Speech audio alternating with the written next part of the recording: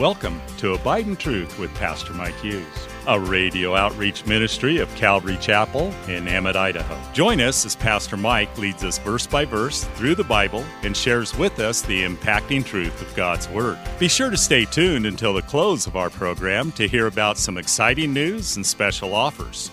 We'll also tell you how you can obtain a full-length copy of this entire message. And don't forget, you can always catch up on Mike's teaching on our website at ccemmett.org. So grab your Bible, turn up the volume, and follow along with us. Here's Pastor Mike. Turn to Philippians chapter 3 this morning, joyfully forgetting. Paul is saying you need to run after Jesus and not get distracted. And he kind of makes that clear in the next section, verse 15. He says, "Therefore let us, as many as mature, have this mind. And if in anything you think otherwise, God will reveal even this to you. Nevertheless, to the degree that we have already attained, let us walk by the same rule. Let us be of the same mind." So Paul digresses here just a bit. Not that he would take back anything that he said so far, but he does understand that everybody is in a different place. Everybody is in a different sphere, a different part of their life. And some people, they get saved and man, they just go for it. You know, they're just intense. And God uses every different personality. I was thinking about this. You know, we're going through Nehemiah now on Wednesday night, and we just finished Ezra. And it was just a funny comparison as I was reading through Nehemiah preparing for the study. I saw how God used such different personalities. Ezra, he's getting ready to leave, and he tells the king, our God is mighty, and he protects those who love him, and he's against those who hate him, and all that. And then he's like, can we go to Jerusalem? And the king's like, yes, go to Jerusalem. And then he realized, I just told him that God was mighty, and he protects those who love him, and so now I can't ask for a military guard. We just have to go.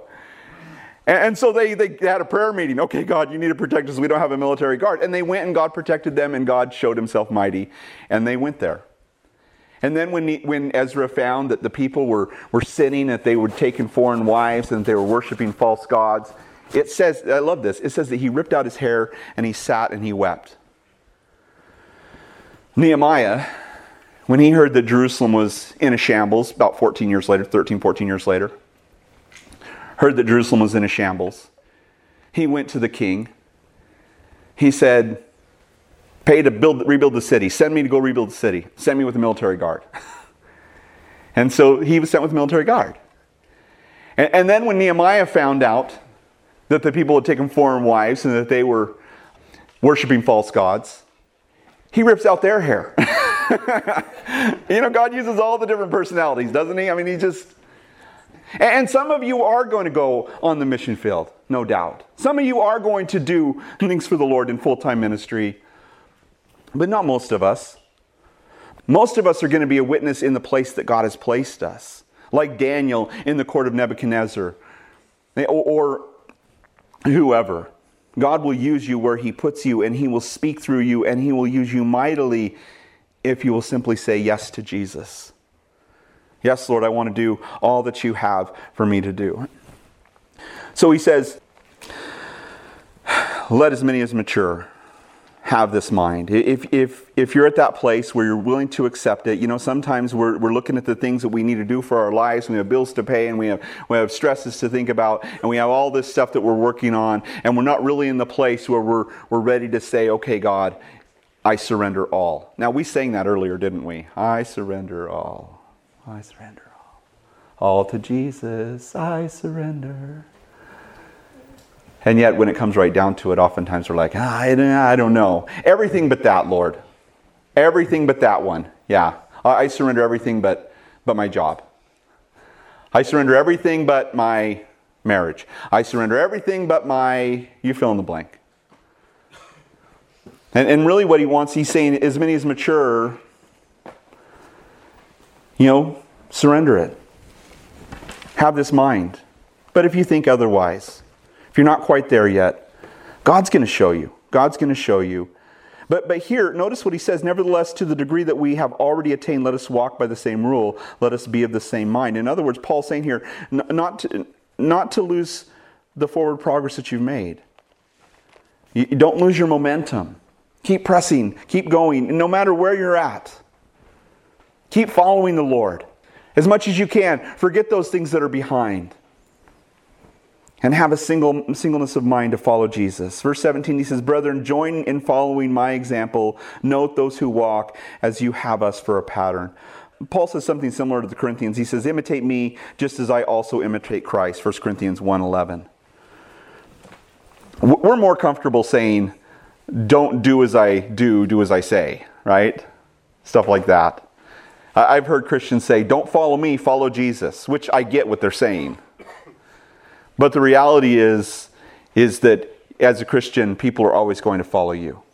Whoever comes behind you will follow you. And you may not serve as a Christian, but you will always serve as an example.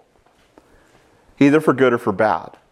We're all going to serve as an example, especially to those who look up to us, to children, to those important to us in our lives. They're always going to look to us, our unsaved friends and relatives. And so he's saying, you see my example, follow that pattern. You see the way I walk, follow that, as well as those who walk as that same example. In verse 18 he says, "For many walk." So he's contrasting. There's this contrast here. There's those who are walking and following the Lord. And we know those people, don't we? And we look at their lives, we see the fruit in their lives, we see the direction of their life, and we're like, that's a great person. But he says, "Many walk, of whom I have told you often, and now tell you even weeping, that they are enemies of the cross of Christ, whose end is destruction, whose God is their belly, whose glory is in their shame, who set their mind," notice this, "on earthly things." They're setting their mind on earthly things. They're enemies of the cross of Christ. How Paul walked, how Paul ran the race was completely fixated on Jesus Christ and his completed work on the cross, his death and resurrection. The person who is an enemy of the cross of Christ has their mind set on earthly things. Keeping these rules, keeping that diet, doing this, doing that. And if you do all those things, that's what's going to make God happy. That's what's going to satisfy God's requirement.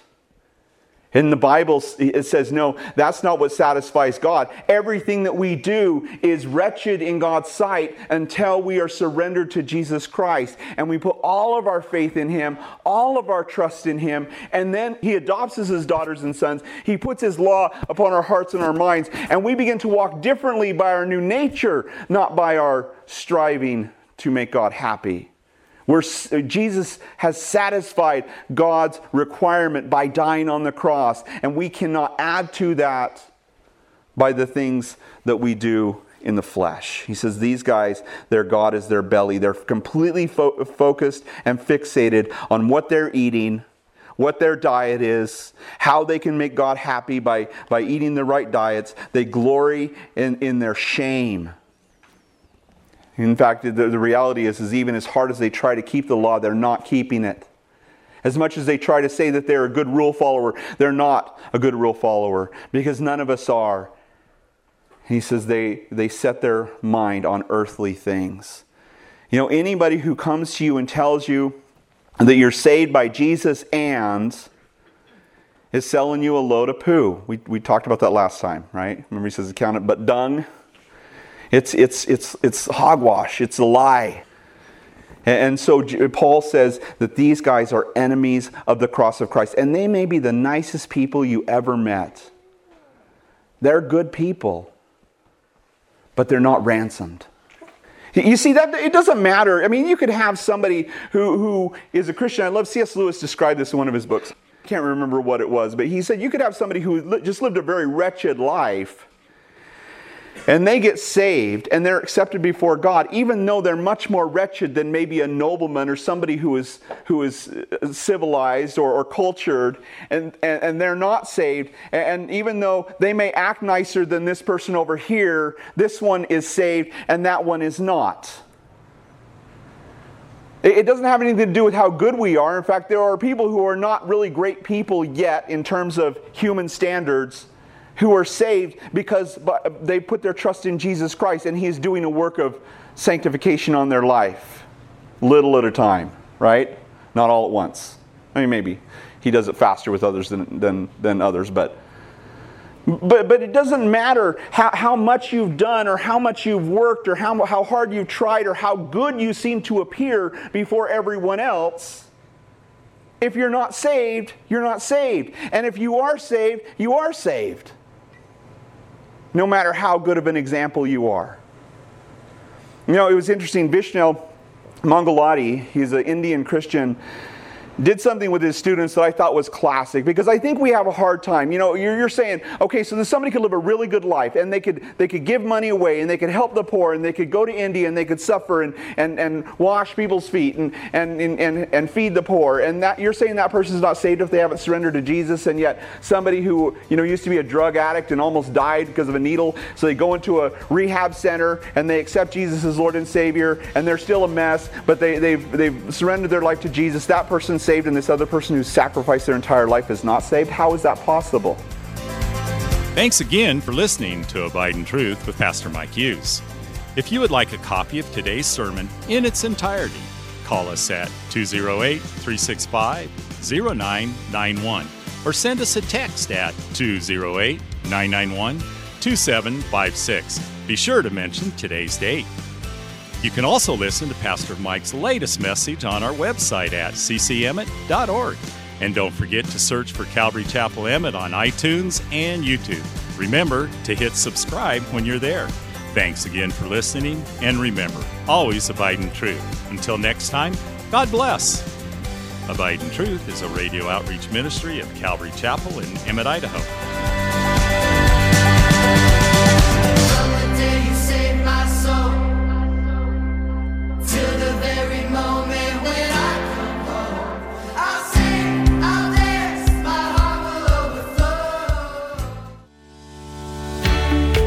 Calvary Chapel of Emmett would like to invite you to watch our services live on Facebook. You can watch us every Sunday morning at 8:30 or 10:30.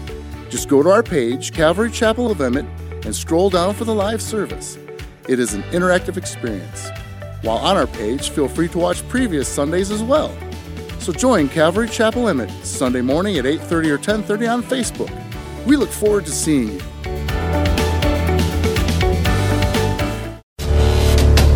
Calvary Chapel of Emmett would like to offer you a free gift for joining us today. Right Now Media. Right Now Media has been called the Netflix of Christian Bible studies. With over 30,000 Bible study and discipleship videos, there's even tons of Christian cartoons for the kids. To get your free account to Right Now Media, just visit our website at ccemmett.org/right now. That's ccemmett.org/right now.